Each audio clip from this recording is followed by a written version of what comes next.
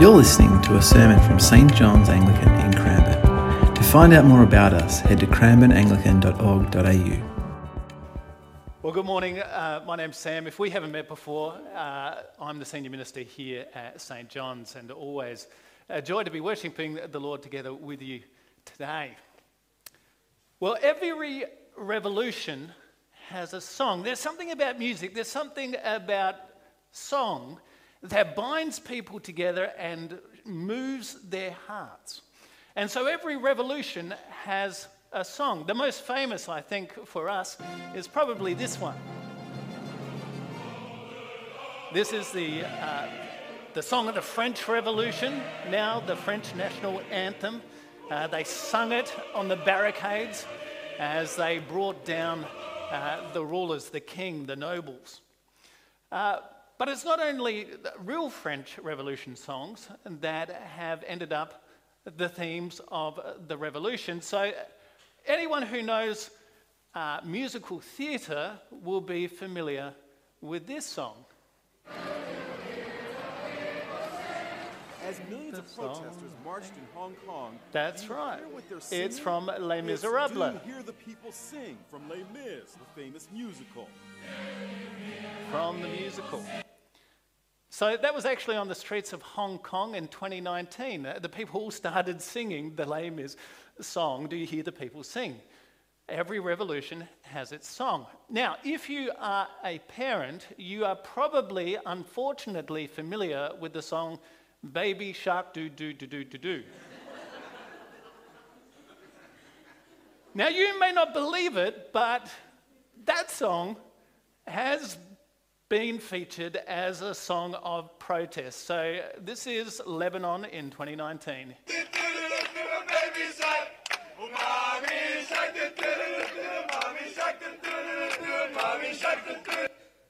So the story is, that little toddler was caught up in the protest. He started crying. His mum was driving through.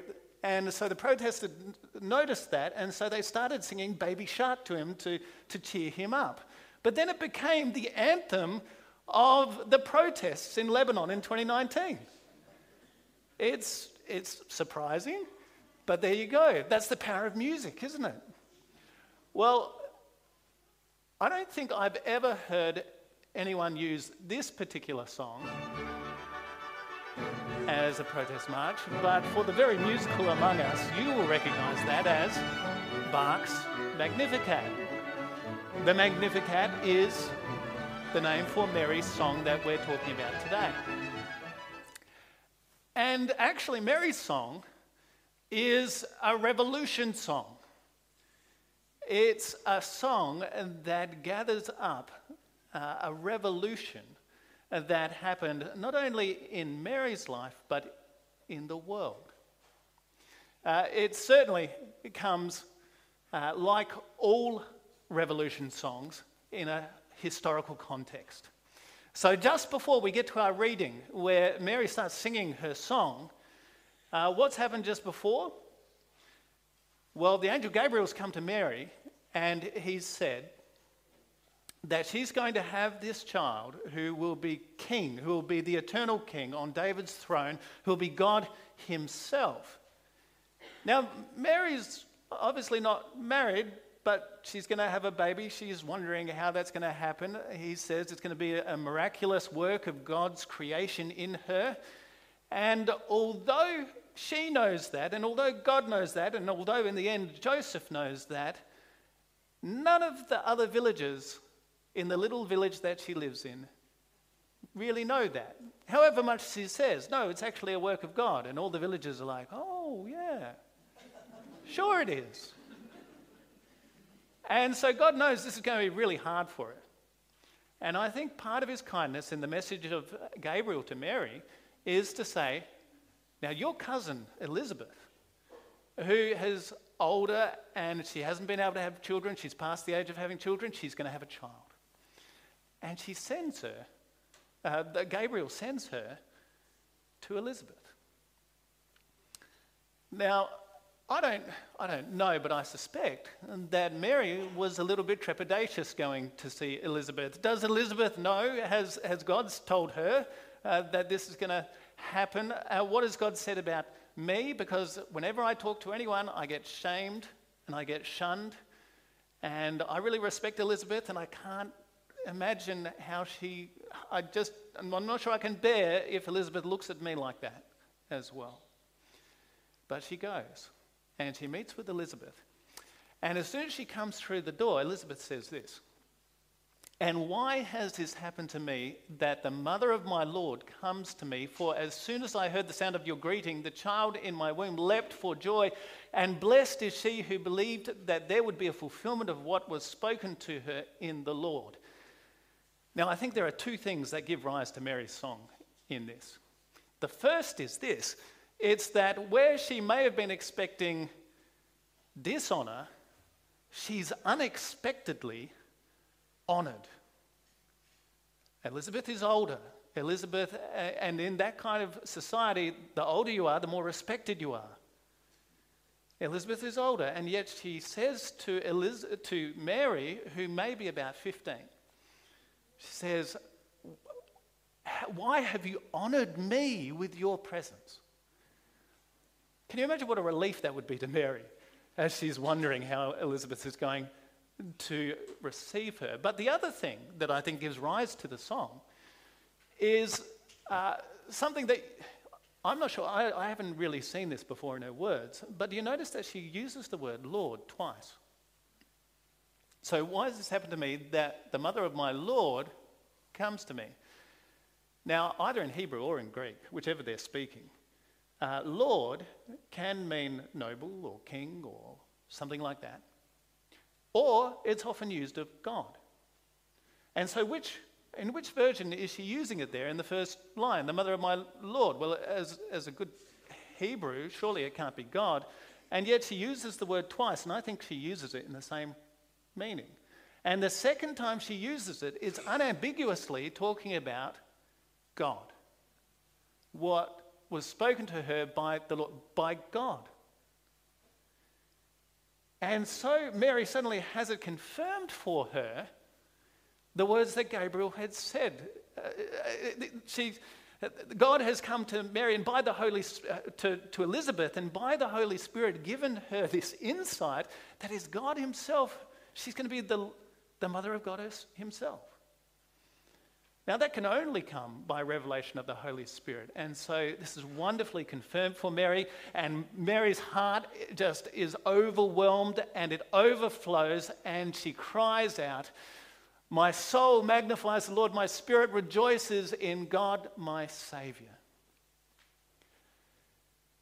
Now as she speaks out this song inspired by the Holy Spirit, it's interesting, it kind of goes in two parts, and the first part is a lot of me and my, and the second part is a lot of he and his. Did you notice that? Have a look at Luke chapter 1. You'll find it on page 832 of your Pew Bibles. Do grab that and have a look at it. Because it starts, the first part is, Mary said, "My soul magnifies the Lord, and my spirit rejoices in God my Saviour, for he has looked with favour on his lowliness of his servant." That's her. "Surely from now on all generations will call me blessed, for the Mighty One has done great things for me."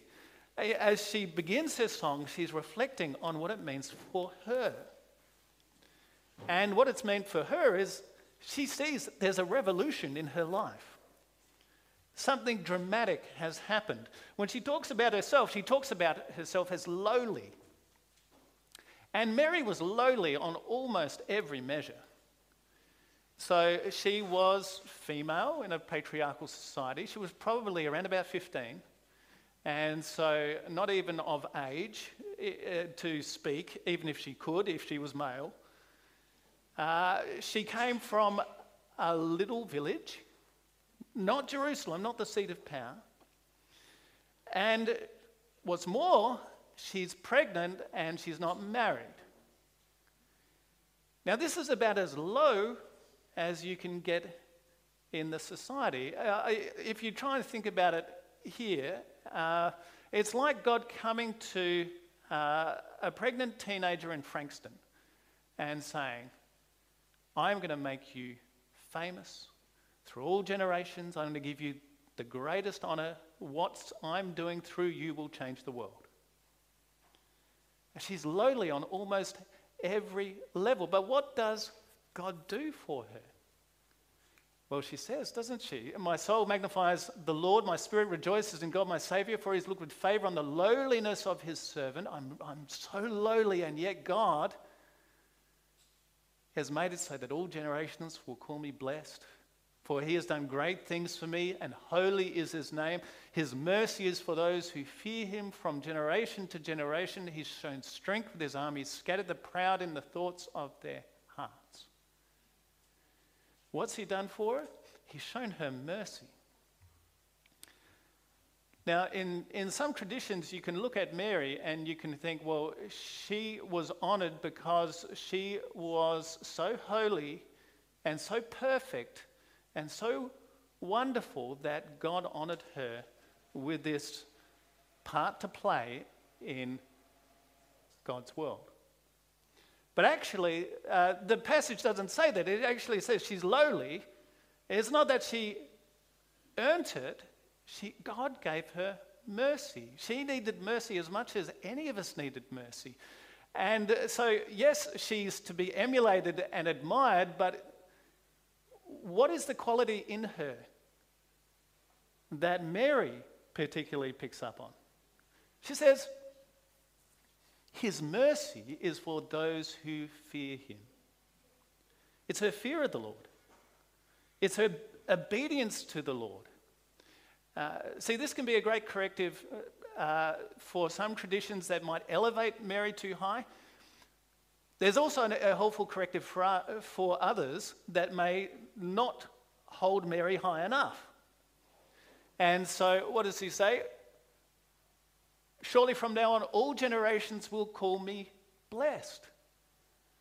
And so here we are, 2,000 years later, on the other side of the world, and we're calling Mary blessed. She's blessed. But the thing that we need to admire and emulate is that she feared God. She feared him and was obedient to him. I think the other thing he's done for her is he scattered the proud in the thoughts of their hearts. Now, can you imagine yourself, a 15-year-old girl in a small village, and all the sneering and shunning and the shaming that comes for someone in her position? Because they don't understand that God's doing something in her life. And can you imagine all the proud in their hearts as they look at her and look down on her? And so she says, he has scattered the proud in the thoughts of their hearts. They think she's worthless and nothing. She knows that she has been given this enormous privilege and honor and joy. He has raised up the lowly. He's scattered the proud in their hearts. That's actually how God always works. See, our world says, perhaps it says to you, you're lowly. You're not particularly gifted or skilled, or you've gone beyond working age and so the society doesn't really need you, or whatever society says to you. Perhaps you think I'm just not educated enough, or I'm whatever it is. What God says is, you're exactly the kind of person I work through to change the world. And then he comes to any of us who are proud. And he says, I will scatter you. I will scatter you. For those who are confident in their own abilities and their own skills, God comes and says, I will scatter you. Because you need to know that you're no better than Mary. Because you need to know that you need my mercy just as much as she did. Because you need to know that you need me, God, just as much as anyone else. Mary is lifted up because she's lowly. She's in the image of God. She's given her honor and glory.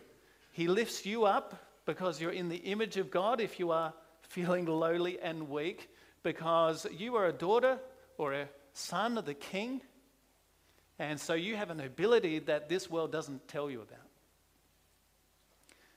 But if you're proud, he'll bring you down so that you can be lowly and recognize your need for him, and so that you can be lifted up too. Both need to know that the only thing that's going to change this world is your dependence upon him. And the greatest path to honor is not riches. The greatest path to honor is not power. The greatest path to honor is trusting in him and letting God work through your life in remarkable ways in the place where you are.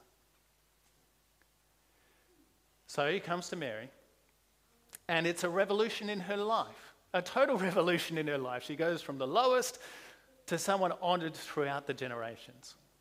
But it's also a revolution in the world. Christmas is a revolution. I don't know whether you saw the picture on the front of the Pew's News there. It's up there on the screen. And I wonder if you found that a little bit confronting. It's a picture of Mary as a revolutionary. She's standing there with the fist raised. She's got her foot on the skull and the snake. That's, I think, depicting what Jesus is going to do through her. He's going to triumph over death and sin. And the words there, he's going to cast down the mighty, send the rich away. He's going to lift up the lowly and fill the hungry. Her song is actually a revolution for this world as well. So you have a look, pick up your Bibles, have a look at verse 52. He has brought down the powerful from their thrones and lifted up the lowly. He's filled the hungry with good things and sent the rich away empty. Do you know that the Magnificat, Mary's song, has actually been banned in a number of countries in history? One of them was the British who banned it. The British in India banned the singing or the speaking of the Magnificat. Can you work out why? Because all the poor and the lowly, and it's talking about them rising up. In fact, God lifting them up and casting down the rich. Who were the rich? It was the British in India. It's happened also in Chile against Pinochet. It also happened in Argentina. They banned the Magnificat. This is a revolutionary song because it's talking about what God is doing in turning the world upside down. He doesn't just use the rich and the powerful. He comes and he uses the lowly and he transforms the world through it. And the place in which you see this most clearly, actually before I get to that, if you look in history, you'll see that everywhere that Christianity has gone, that's actually what's happened. It's actually lifted up the poor and the lowly, partly because Christians will go around and they will feed the poor. They will educate the poor. The other reason it often lifts up the poor over time is because everywhere Christians went, they taught people how to read. Which over the last 2 centuries has been the biggest thing that is likely to change your socioeconomic status. Particularly in countries where not everyone reads. Taught them how to read. The poor are lifted up. And so that's also something that should be happening through churches today. Through our church today. Are there ways and opportunities that we have to be lifting up the poor? We have some of the poorest people in Australia not too far away from us. So I looked at a heat map on the lowest socioeconomic in Australia. They put red was the lowest 10%. I wish I'd managed to get the picture up here. But red's the lowest 10%. The reddest part of Cranbourne is Bakewell Street and then 3 streets that way. There are people in the lowest 10% in Australia, right next to us. You just go over to Frankston, and there's a big swathe of people who are in the lowest 10% in Australia. You go across to the school here. I know there are kids who are turning up who don't always get breakfast. Are there ways that we as a church can be lifting up the lowly? Because that's an action of the gospel. That's what God's on about in the world. That's what he's doing through the Lord Jesus Christ. In fact, you just have to look at the life of Jesus and you can see Mary's song springing into life. And so what does Jesus do? He goes and he feeds the hungry, doesn't he? Feeding of the 5,000, feeding of the 4,000. He goes and he sees those who are lowly. The woman caught in adultery. And he doesn't add to their lowliness, he lifts them up. He saw the weak and the marginalized, and he confronted the rich and the powerful, the religious powerful. He was constantly confronting them with God's justice and God's goodness. And what does he say? I find it really interesting. I did a little search on the word lowly or lowliness in the Bible, and there's a couple of places where it comes up, and it's on the lips of Jesus or it's about Jesus. So different translations will highlight this or hide it, depending on how they translate the word. But the Greek word behind the word lowly, I'll show you in each of these, is the same word that's used in Mary's song. So take my yoke upon you and learn from me, for I am gentle and lowly. I'm gentle and lowly in heart, and you will find rest for your souls. It's Jesus talking. And what is the yoke that he's talking about? Take my yoke upon me. It's sin, absolutely. And do you remember the picture of Jesus? When does he hold a yoke over his shoulders? When he carries the crossbar of the cross. Take my yoke upon me. If you would follow me, take up your cross. And how does that bring rest for our souls? Where the Lord Jesus Christ, as he dies upon that cross, takes our sins away and gives us rest. He went as the lowly to the lowliest point so that we might be lifted up. What does it say? Chris, what does it say? He's brought down the powerful from their thrones. Sorry, this got a little bit out of order. Here we go. Philippians chapter 2, 6 to 11.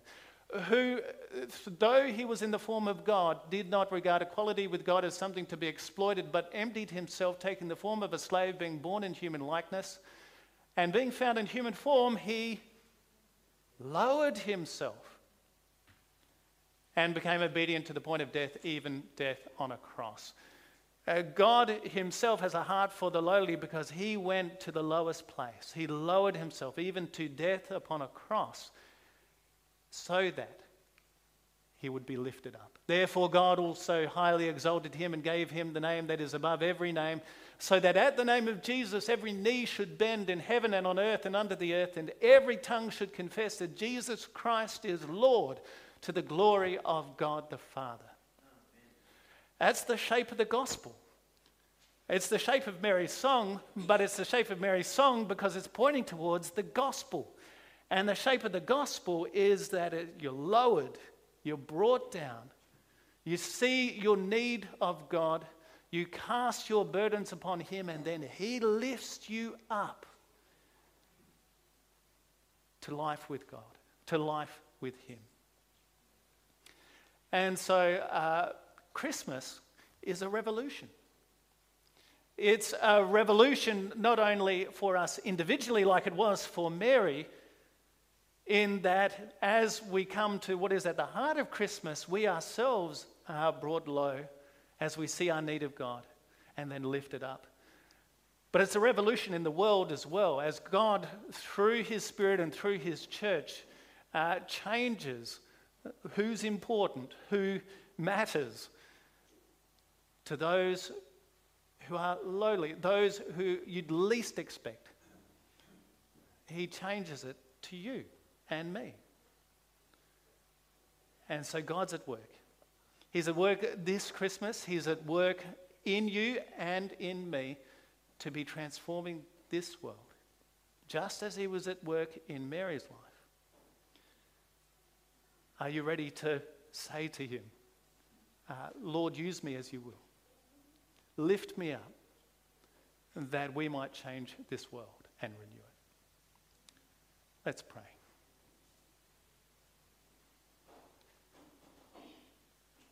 Heavenly Father, we thank and praise you for the wonder and the glory of what you did in Mary. And Father, we thank you that it is a picture of what you're doing more broadly in the world, but also in our own particular hearts.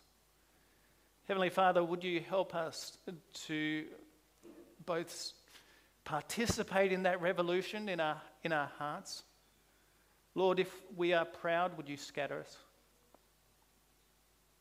If we're lowly, would you speak to us now and tell us of our nobility and the glory that you've given us? And Father, we pray that in this we might trust the one who was lowered and was raised, the Lord Jesus Christ. Heavenly Father, we pray that this Christmas we might participate in the revolution, that we would be faithfully yours and seeking to bless this world. We pray this in Jesus' name.